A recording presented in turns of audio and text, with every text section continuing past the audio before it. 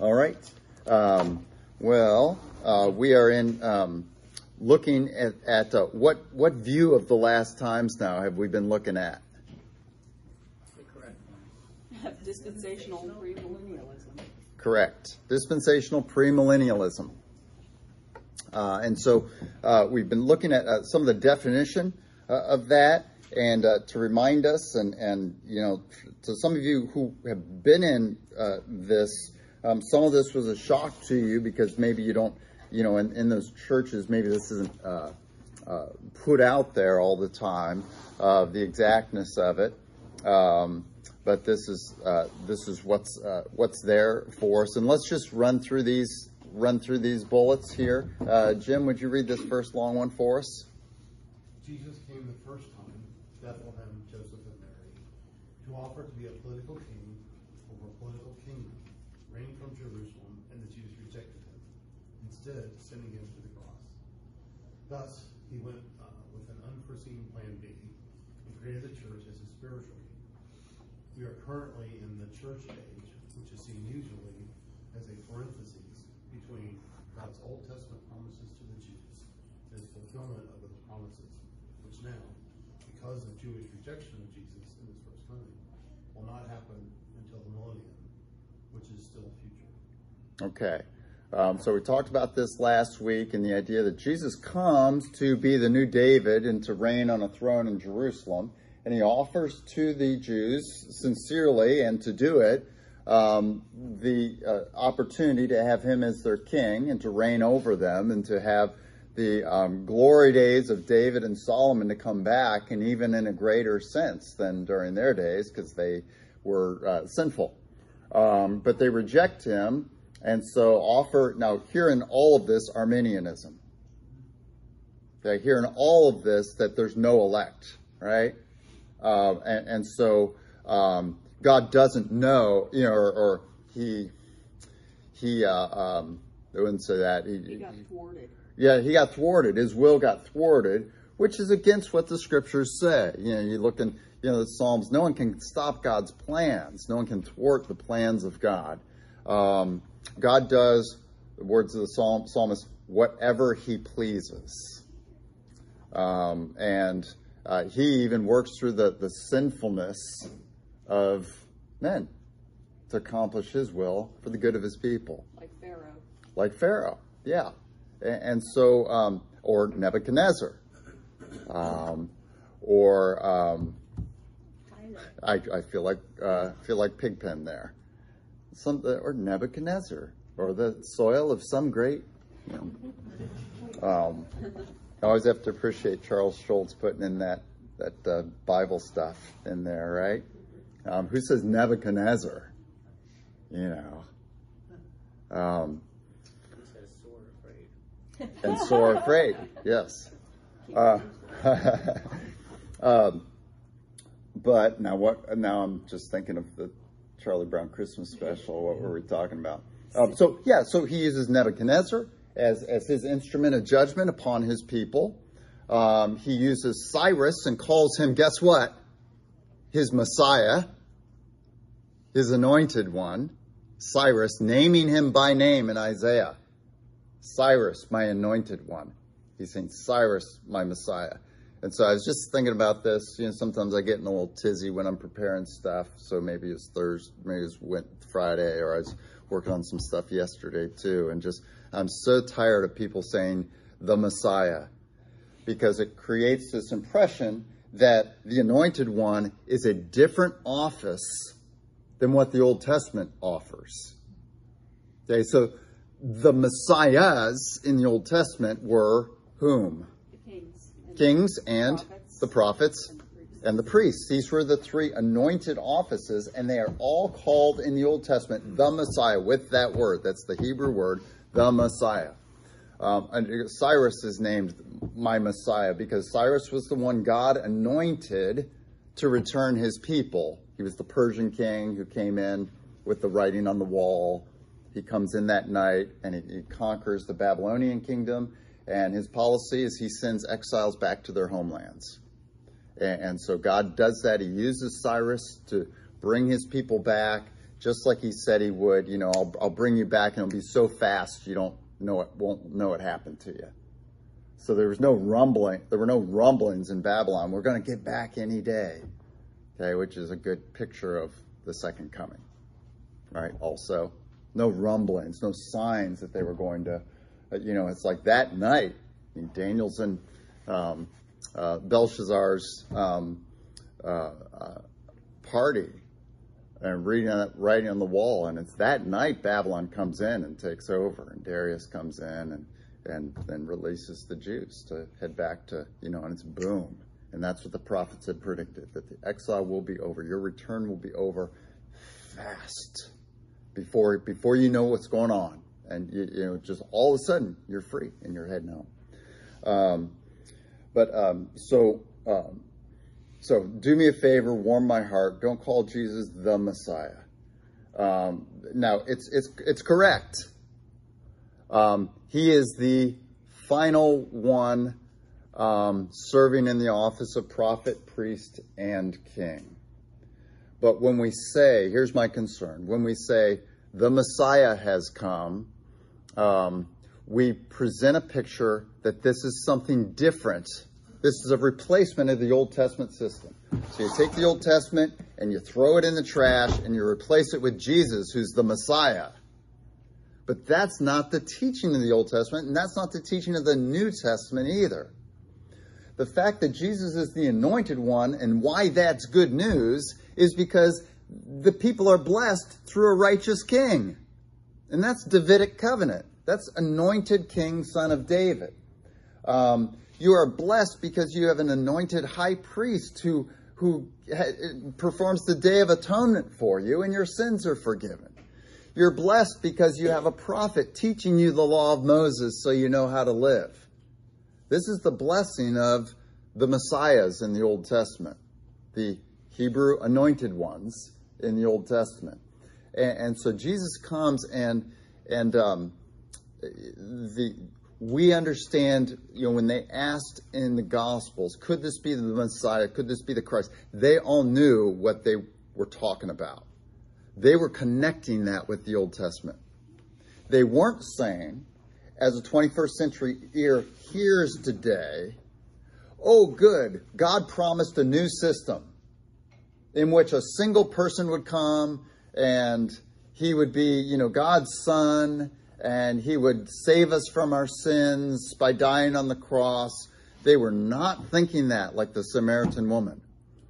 But they were thinking, we will be led and protected, king.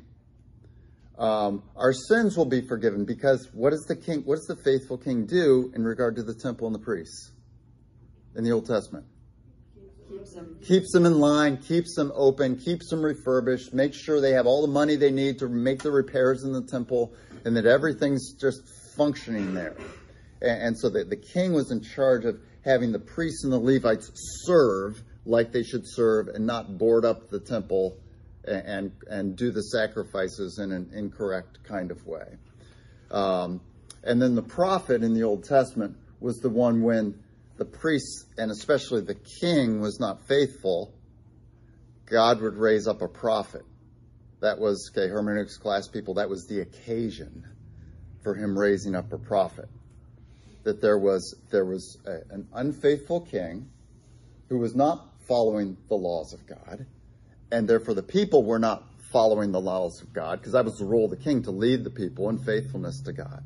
And so the prophet would go primarily to the king and proclaim the law of Moses. And essentially say to him, you see Assyria, you see Egypt, you see Babylon knocking on our door and coming into our town, and they're defeating our cities and burning our towns. You know why this is happening, don't you? It's because here are your violations to the law of Moses. And here's the list of covenant curses and promises in Deuteronomy 28 and Leviticus 26. And see what we're experiencing now. That's covenant curse. And God told us covenant curse would happen when we were unfaithful like this. And he also told us that if we would repent, right? Jeremiah 18, If any nation has curses proclaimed on them and they turn from their wicked ways and turn to the Lord, what would God do? He would relent. He would not bring those curses that he had proclaimed. Okay, and so is Jesus Messiah? Yes, he is. Is he the final, ultimate, perfect Messiah for all three offices? Yes. But let's define Messiah the way the Old Testament clearly defines Messiah. It's those who are doing God's work for the benefit of his people, namely through prophets, priests, and kings. Okay? The Messiah is not a new order. Because the the other term I hate hearing is the Messianic kingdom. David's kingdom was the Messianic kingdom. Why? He was the Messiah. He was the Messiah. He was the anointed one. See, that the issue, really what we're doing and what we've done in the church for a while is we've defined the English word Messiah outside of its context and meaning of anointed one. And because we've got that translational difficulty, because we don't speak Hebrew, we then take Messiah and anointed one to be different things. And we disconnect the kingship of David with Jesus, even though Jesus in the Gospels is called the Son of David. Yeah. And we're to pick up on those things. But we don't. I even hear seminary lectures. I was just listening to one yesterday, where they talk about the Messianic kingdom, and it's like, dudes. But this is because seminary professors get their PhDs when they're in their 20s. They haven't had enough time to study the Old Testament. And when you're in PhD work, like my good friend Kelly Kapic, you are in seminary and you focus all your effort, and Kelly's good on this, but you focus all your effort on, in your MDiv, which is 3 years after college, as the pastor degree, you focus your elective efforts on what you're going to do your PhD work on. But he focused all his elective stuff on that, so he'd already have this background. But when you're doing that, you don't have the benefit of Old Testament study. And so if now Kelly's work wasn't in New Testament, but somebody going into a PhD in New Testament, they're not studying the Old Testament because they're 26 years old and they don't have the Old Testament background that Peter, the dumb fisherman, understood and had. Right? All the dumb Jews during Jesus' day, the dumbest of the Jews understood the Old Testament better than we do as devoted Christians when we're 34. Okay, they've lived it. And so if you're just studying the New Testament, you hear things like kingdom, you hear things like Messiah, and you just go into default mode, which is how the world has defined those things. And you don't define them in regard to the way the Old Testament defines those very terms. It's not a logical leap. It's just understand, but could he be the Christ? That's not explained what the Christ is in the New Testament. And whenever that happens, some term, some phrase, some idea in the New Testament where you say, that's kind of vague, tongues of fire on their head, that's kind of vague. Then you say, bing, red flag. Whenever you say, that's kind of vague in the New Testament, that should be a red flag, like that, spring-loaded, that go up on both sides of your head that say, this must be defined in the Old Testament. Because if this were new here, we would have an extensive definition of it here. And this is why Jesus, like we've talked about a lot, shows up and from the get-go walks out of the 40 days in the wilderness and says, hear the good news, the kingdom of God is at hand. No explanation. Why? Because the kingdom of God had been up and running since 1050, 1030 BC through to 586 BC. And Jews had been longing for its return up to the time of the New Testament when Jesus was talking about this. They knew what he meant when he said the kingdom of God was at hand. He was the new David. Or somebody was. The Jewish ear heard as Jesus said this. The kingdom of God is at hand. They meant David. They meant a king reigning in Jerusalem. They meant the temple functioning as it should, and foreigners being out of the land, and freedom for God's people from the Euphrates River down to Egypt, the promised land. That's what they heard. And so that's how they defined kingdom. That's how they defined Messiah. That's how they defined all of the various things, Jesus Christ, Messiah, those kind of things, kingdom of God, when they heard those things. Okay. So Jesus comes and he offers this. That's dispensationalism. He offers this, and instead of them seeing that Jesus' Jerusalem was the heavenly Jerusalem that he would ascend to as king, okay, ascension to the throne as a king, and instead of seeing that he was this great high priest who was going to offer one sacrifice once for all time on the cross, and instead of seeing that sacrifice would be his own body, Hebrews 8, a body you have given to me. Bulls and goats, you do not want for me, Jesus says to the Father. What you want, what you have given me to offer as a sacrifice is a body. A body you have given to me. So I say, Jesus says, I've come to do your will, O God. And so Jesus goes to the cross, offers as priest the sacrifice of his own body, and acts as high priest and sacrifice. And then he spends the time during his incarnation between the wilderness temptation and his cross being the prophet, teaching us the law of God. So he fulfills all these things, all these offices. Once John the Baptist anoints him, Messiahs him, Christ's him, there at the baptism. Does that make sense?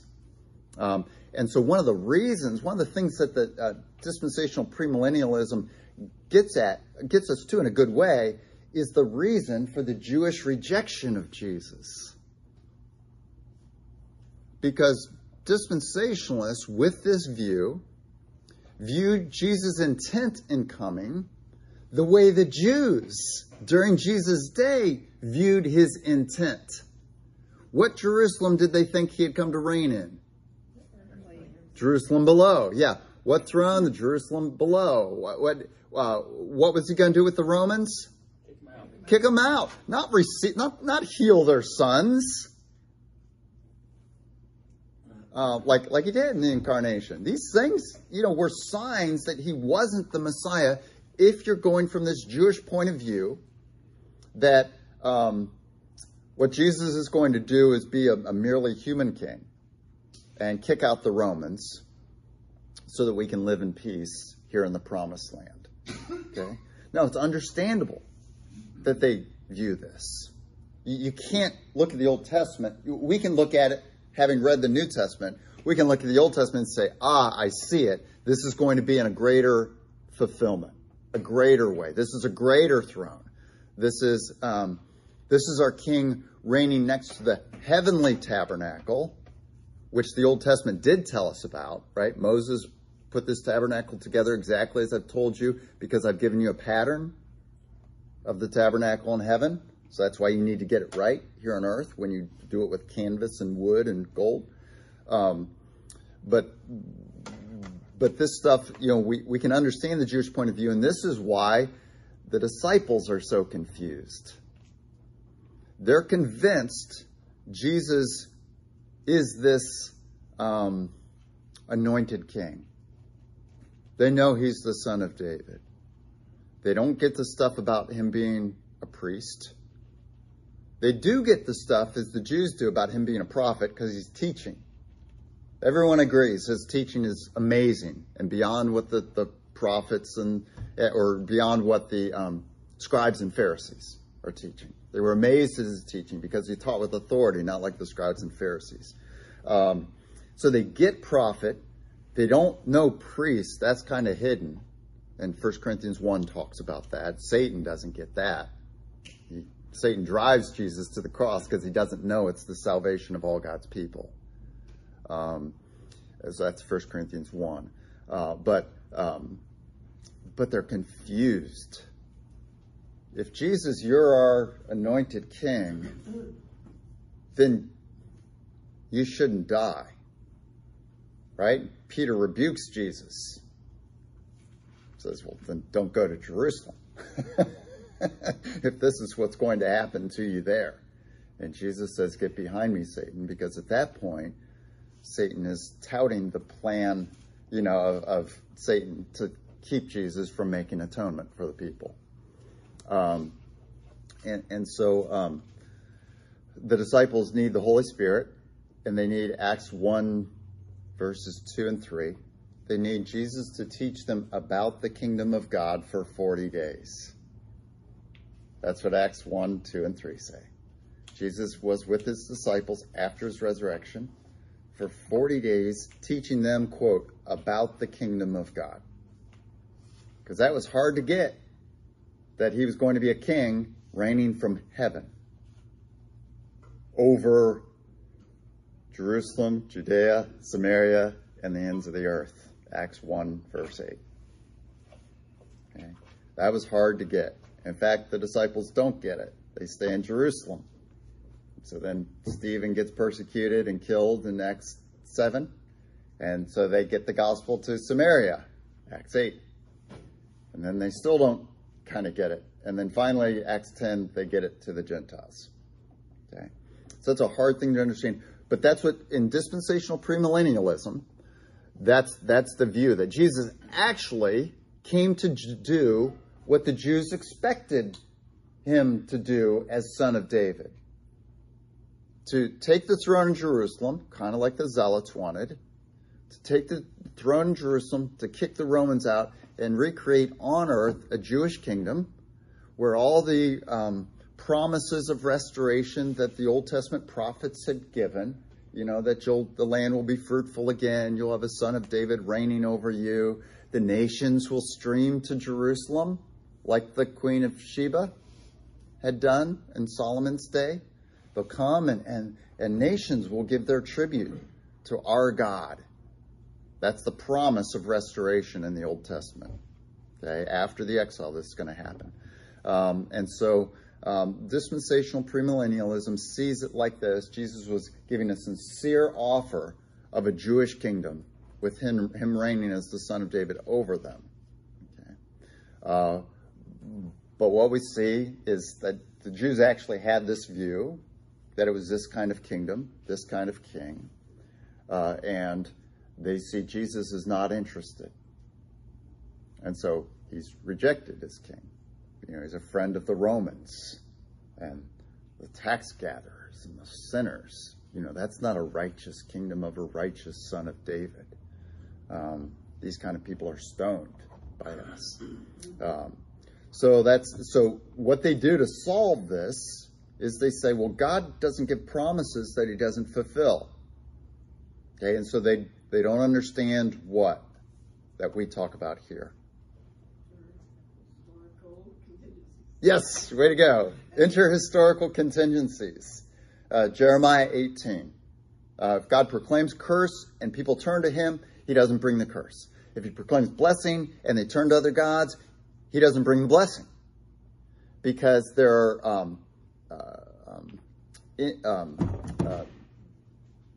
built-in promises or built-in conditionalities in promises. Just like you say, conditional promises to your kids and to other people all the time. You say, okay, see you at 8. Well, that has the condition if my car doesn't break down. But we understand that. When someone doesn't show up at 8, we say, oh, something must have happened. And you say, I'm sorry, my car broke down. And we don't say, you promise breaker, you lied to me. Right? Because we understand the conditionality of promises. Okay. And so this is the case, with dispensational people. They don't understand the conditionality of and the mollification, the adjustability of promises that God makes in the Old Testament. And so these promises get fulfilled in Jesus in a different way. But they're rightly saying God doesn't lie, dispensationalists, and God doesn't lie, right? They're right. And so what they do is they create, Jesus comes again, and he serves as king on earth to Jews for 1,000 years, fulfilling literally, exactly in the same way as in the Old Testament prophecies about restoration. So temples rebuilt, sacrifices are offered again. The area of the promised land is Jewish only, unless a Gentile comes in and gives allegiance to the God of Israel. And, if he's a man, gets circumcised and, all that. He's now a Jew. He's a proselyte. Okay. So that's their deal. And so Jesus sees the Jews aren't accepting me, and so he goes to plan B, or what they say it's a parenthesis, which is the church age. And the church age is Jesus being a king spiritually from heaven, all the stuff we say, spiritually from heaven over a largely Gentile church. Jews are welcome, but largely Gentile church until he comes back again, pre-millennium, or at the beginning of the millennium, to fulfill his promises that he wasn't able to fulfill the first time it came to the Jews. Able. What's that? Wasn't able. Yeah, wasn't able, in quotes. Yeah, Matthew. So it seems like this approach makes him very much dependent on things outside of his control. Yes. Which doesn't make a whole lot of sense. So enter the Arminianism, that men are in control of their own salvation. Men are in control of whether Jesus accomplishes his purposes when he comes to the earth. It's hard to be dispensational premillennial if you believe in election and the decree of God, because pretty soon you see those dots don't match up. You can't connect those dots, and so you're in crisis and you got to do something. You either got to give up your election or you got to give up your dispensational premillennialism. Well, and maybe I'm asking a question that's unanswerable because it's just wrong. Yeah. But who determines then how many people need to be saved? Yeah. And and when is that threshold reached? And is it you understand what I'm saying? It's is Jesus in this view essentially, I can't wait to get back, but I need, some guy named so-and-so in the future, but he decided not to, so I guess I'm stuck here in limbo for, Yeah. I mean, and so if that is the case, who made the rules? Yeah. Or is it just, So it's unanswerable because, it's the question is asking to defend a position that you can't defend logically, philosophically, or biblically. Yeah. So I guess then my next question is, how has this idea survived when it falls apart when you attempt to resolve the issues? So some of you know Richard Pratt. He'd say, live your life as if Jesus is coming back 10,000 years from now, not like he's coming back next week. If he's coming back next week, you'll be unfaithful. You'll quit doing the things you should do for the long term. You'll quit training your kids in the scriptures if Jesus is coming back next week. But the same, if Jesus tarries 10,000 years, I think dispensational premillennialism will die. It will be, give it, I'll say 60 years. So, anyone who's young here, like Teresa, 60 years from now, so maybe Blake, he'll be 70, right? It'll be dead because it's already died significantly. 30% of it's gone already. And evidence that you who have come from, and shout out to Steve, who's is in Tennessee, Florida now, that come from very dispensational backgrounds. You didn't know some of the stuff in this first paragraph, which if you pick up any book on dispensational doctrine and look to the last chapter on end times, this is all just there. It's from there. And so that's evidence that the less biblically defendable parts of this have already faded, even if no one within the system has said, we used to believe that, but we don't believe that anymore. They've kind of just quietly dropped it. And I'm not saying they're wicked or anything like that. That's kind of how our insecure, sin nature, human being, things function. When we have gotten something wrong, we don't admit it. We just move on. I guess I forget that even if it lasts another 50 years, it's still only going to be 200 years old, which puts it at approximately 10% of Christianity in all of history, which makes it a blip, I guess. Yeah, that's right. And so that's why, on another scale within dispensationalism, there are very few dispensational seminaries now that are still classic dispensational, early 20th century dispensational seminaries. They're almost all progressive dispensational seminaries. Even Dallas, who was the profligator, is that right? Profligator of dispensationalism. Why it's so popular today in the United States is because of Dallas Seminary. They were they've pumped out pastors into Baptist and Bible churches. If there's a Bible church, likely the pastor came from Dallas Seminary. They are progressive dispensationalists now, and have been for 20, 30 years. And that's just where they're saying there's not this. Classic dispensationalism says that until Jesus comes, Jews were being saved by their obedience to the law of Moses. Okay, so salvation by works, apart from Jesus. That is classic dispensationalism. And hardly anybody believes that in dispensationalism today, and good for them. All right, because they've seen, no, that denigrates Jesus. And no, we see in Scripture that Jesus' sins on the cross cover Jesus taking sins upon himself on the cross, and his atonement there covers Abraham and covers Moses and covers David, that Jesus bore their sins in his body on the cross also. That's what progressive dispensationalism says, and they're right. And that's what the Reformation and the early church said as well, that Jesus' sins covered Old Testament saints. So here's the picture of dispensational premillennialism. Jesus comes down. Here's the inauguration of the kingdom, or his incarnation, and he offers the kingdom to them. And it's a kingdom that is not the kingdom we know today as church people, but it's a kingdom to the Jews in Jerusalem, in the Promised Land. And they reject it, and they put him on a cross instead. And so he goes up to heaven and goes with the parentheses, which is the church, where he reigns from heaven as king over church. But he will come back again, pre-millennium. He'll start the millennium, 1,000 years where he reigns over the Jews on earth. And then finally, here will be final judgment, and if they believe in a new heavens and new earth, there.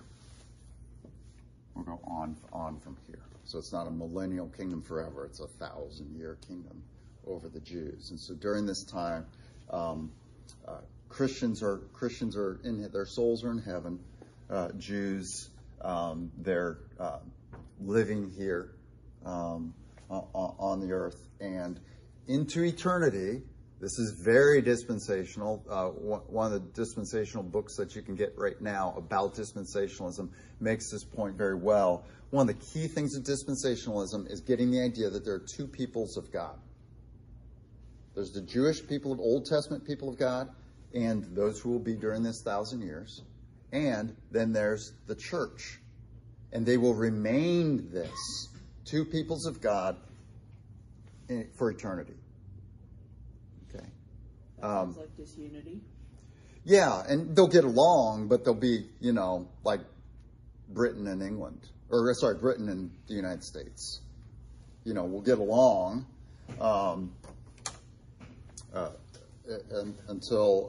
but we'll be two distinct peoples. There'll be this distinction, and this is you can't live with this and read the book of Acts, because Paul's not teaching that to Jews.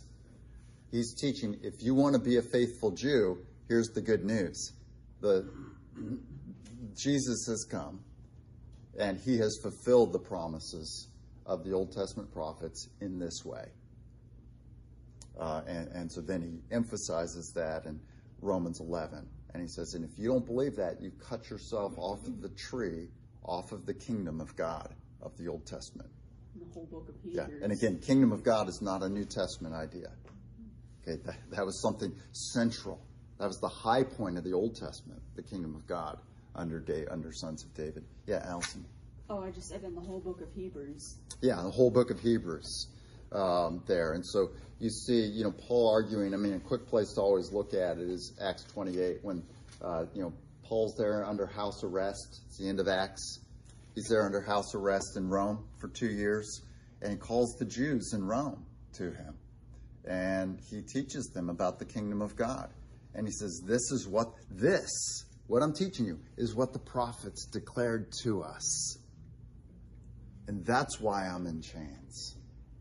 That's why I'm in prison, because I preached this to the Jews in Jerusalem and all over. And where I've preached this, some have believed, but many have rejected this. And they, in rejecting this, and Paul makes this point in several Jewish synagogues through the book of Acts, in rejecting this, they've rejected God himself and God's plan and the Old Testament prophets. They've rejected. Because this is not a new thing. This is a fulfillment of our hopes. And that's his language. It's our hopes. The hope we've waited for has come in Jesus, and he's reigning in heaven. This is what Peter is convincing the Jews gathered at Pentecost in Acts 2 of. That Jesus came, he was the son of David, and while David said, "You will not leave my body to decay," and meant, I won't die in battle. Temporarily, my body won't be left to decay out on the battlefield, but I'll survive this. With the final son of David, with Jesus, it means he resurrected on the third day, and he's living right now, and he's living bodily right now, and his body is not decaying. He convinces them that Jesus is the son of David, that he's the king, and that salvation, like it was in the Old Testament, your well-being was dependent on having a faithful king. And so Peter convinces them and quotes Joel there in Acts 2 that Jesus is this fulfillment of the Old Testament prophets. Okay, yeah, Laura. Good, your hands up. I've seen your questioning in your mind of dispensational premillennialism all this time, and yeah. I feel like you've answered it, but yeah. Okay, the 1,000 years where Jesus is reigning over the Jews. Mm-hmm. Where are the Christians at that point? Up here. All of them. Now you've just heard there's been some. You heard last week. There's been some bending of that because. That Jeff, told us last week that some dispensationalists think, that the Christians bodily are raised up during the millennium. So there's a lot of variance there. But the standard thing is that believers are, their souls are here. Okay. And that this is a reign over Jews. It's Jesus fulfilling his promise to Jews. They're his other family who lives in Phoenix during his business trips. Yeah, Bill. So I guess the big question is God done with the Jews?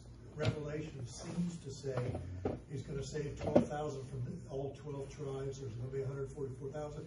He's got some big plan for the Jews. I think that's what dispensational premillennialism stands on, that they're kind of what you just said. Yeah, they see that passage and they say, yeah. Yeah, two peoples of God. There's a parallel plan for the Jews. And that's why Christians today in the U.S. are so pro-Israel. Right. Christians make organizations called the Israel, the Jewish Christian alliance or stuff like Yeah. that. And Right. yeah, we have a soft spot in our hearts for Yeah. the Jews because that's our foundation. Yeah.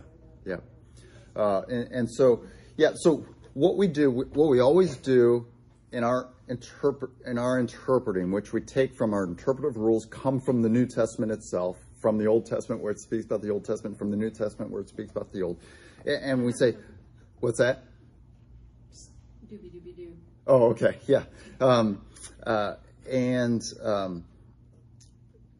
It calls, so how, for our age, in the New Testament, whenever we come across something in Scripture, we say, has this changed with Jesus or is it exactly the same? And we have an answer for that. We're not left to ponder it and just say in our head, well, I think, well, I've always heard, right? We say, does the New Testament say something? And the New Testament calls the church the Israel of God. Paul, Galatians 6. Paul, Romans 4. Not all Israel is Israel. Only Israel who's believed is Israel. And he's talking about faith in Jesus. And he says, Jews who have believed continue to be Israel. And that's his point in Romans 11. Jews who have continued to believe, they continue to be Israel, continue to be in the tree. And so we don't say, so there's physical geopolitical Israel today, which is the group that's at war with Hamas right now. But then there's theological Israel today, which is the church, and it's not people with Jewish descent. The only Israel today theologically are those who believe in Jesus, whether they are Jewish DNA or Gentile DNA. Yeah. And so does God have any plans for the Jews? He has plans for elect people from within the Jews who will come to faith in Jesus, just like he has plans for Gentiles who are elect. He has plans for them to come to faith in Jesus. But there's no plan for him, and Paul's pretty clear about that in Romans 11. There's no plan for them as a group that he's coming back to them. His appeal to them was in Jesus. And then his grand appeal to them continued in the first century when Paul and the apostles went to synagogues first. And they said, believe the Bible, is what they said when they went into the synagogues, which was the Old Testament. And they proved from the scriptures that Jesus was the Christ. So that's it there. And so when you get to Revelation 7 and you see the 12,000, from each tribe there, 12 times 12,000, 144,000, and then immediately after that, the great multitude. You can go two ways with that in light of what we have clear in Scripture, right? We always interpret the unclear from the clear. The clear is that you are God's people if you believe in Jesus. And John, who also wrote Revelation, says in 1 John, he who does not have the Son does not have the Father either. So that's John, who wrote Revelation, making that very clear. So Jews who haven't believed in Jesus, they don't have the Father. They think they do, but they don't. And so John says, I want to make this very clear. That's a pretty offensive statement to someone who's ethnically Jewish. Right. They still feel that they're God's people, and the plan focuses on them. Yeah. Yep. So good question. Good question there.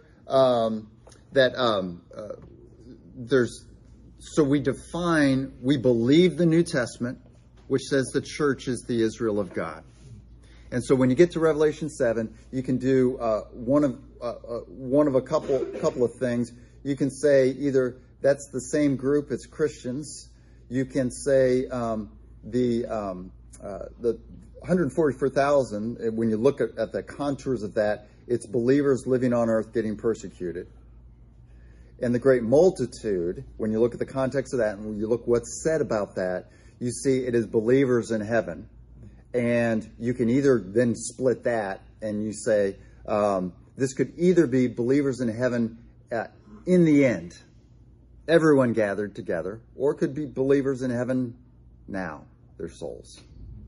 Okay, that's the great multitude, and it includes Abraham and all those folks. And so you look at those verses, and if you're careful to do, or careful to look at what's said at the front of those, 144 and the great multitude, you see those kind of distinctions being made there, which is very much something that Revelation is doing. It's talking about, on the one hand, the front half of the book talks mainly about Christians on earth and what's going on earth and what we're seeing and the persecutions, that kind of thing. And then on the other hand, and the latter part of the book is mainly about the parallels that are going on in the spiritual world during this persecution on earth. Okay. So let's just read these bullets quickly. Mallory, second bullet. Someday in our future, Jesus will rapture from earth the church and the Old Testament saints bodily to heaven. Okay. And then Betsy.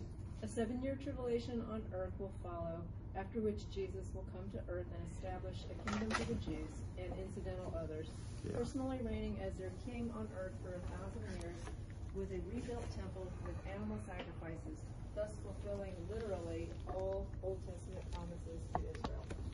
Yeah. And so you've got here,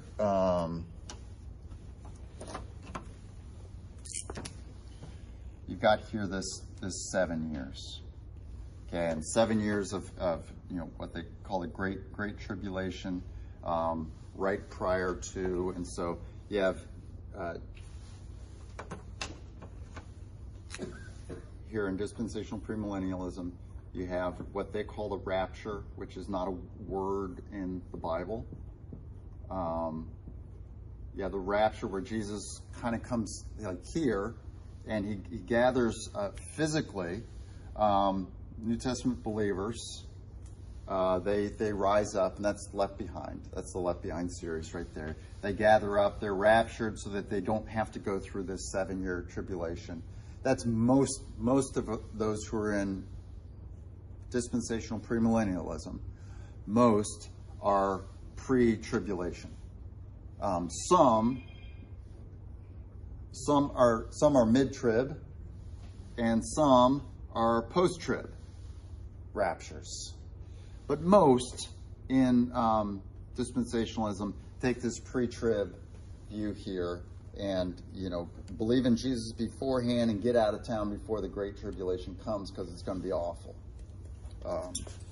So that's that view there. And then after the tribulation of 7 years, you've got, then Jesus comes again, and that's this line, to start the 1,000 years and fulfill his promises to the Jews as he spoke through them and Old Testament prophets. So then during the tribulation, are they saying that people still have a chance to believe in Jesus during that time? Yeah, during all these periods, there can be belief. Yeah, repentance and belief. Yeah, Jim. That's experience we had was the Left Behind belief, but there was never enough. There wasn't really a Bible teaching church either. Yeah. So you never heard enough about doctrine. Yeah. To know what was really going on in 1,000 years. Yeah. And so it's maybe even more confusing. Yeah. Yep. Next bullet here, Andrew. After the millennium, the unbelieving dead will be raised bodily and judged. Revelation 20 judgment, and the final state will commence. Okay, so that's this little thing here, final judgment in new heavens and new earth after the millennium. Okay. In questions about this, that's the main doctrines of dispensationalism, and like with any view of the last times, you'll have people within that system have differences, here and there. So that's so when you're talking with somebody who's dispensational or someone who's not, but you talk about last things, if they've heard anything about it, that's where they are.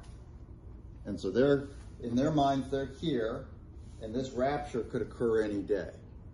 And so just like we've talked about biblically, how Jesus says, when I return, it'll be like, I'll come like a thief in the night. it'll be like the days of Noah. People are marrying, getting married. They're just having daily life. There are no signs that I'm coming.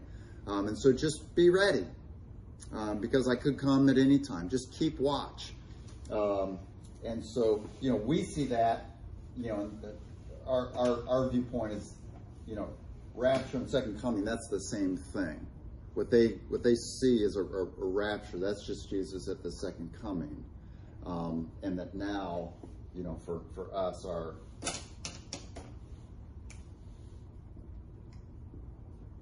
millennium is this time, between his ascension and his return. Okay. Any other things? Yeah, Teresa. I was just curious, knowing Jewish people, what they think about politics. I really think most Jewish people don't know anything about like Left Behind series or that Jesus is coming back. I don't think they've really heard that. My experience with Jewish folks is that they are trained not to listen to anything Christian. Christians were those who killed the Jews in the Holocaust, and so don't listen to anything Christian. And so, that's what I experienced when I was in campus ministry as well. Jewish students, as soon as they found out we were Christian, they were polite, but they said, "Oh, no, thank you," and they'd put down whatever we'd handed them or whatever. They just, and that was something that they had, just culturally. You don't talk about these things with somebody. And so I think they've just kind of tuned out to all this, which is a good thing, because when they come to faith, we don't have to work them out of this system. Yeah, because this is crazy camp Yeah. for me. I've never taught anyone who believes this. Yeah. Yeah, so this is, I don't recommend going into the Christian bookstore. I really don't, because there's just so much crap in there. And by well-meaning people, so I shouldn't, they're not crap, but it's just go to the prophecy end time section. It's all this. If it's a little bit more academically oriented, you might get an old post-mill book there by George Ladd or somebody like that. And then Amill people like, this is silliness and we're not writing books. Yeah. Okay, any other questions before we just conclude? Okay, so next, one more thing. So yeah, we've said that already. There are lots of variances among adherents. So when you're talking to someone dispensational, don't say, well, you believe this. So ask them, so what do you believe about this? And let them, express what they believe. And that's just a good technique when you're talking belief with anybody. I was literally going to say that. What's that? I said, and then tell them they're stupid. And that was literally what I was going to say. Great minds. So next week we'll get on to preterism.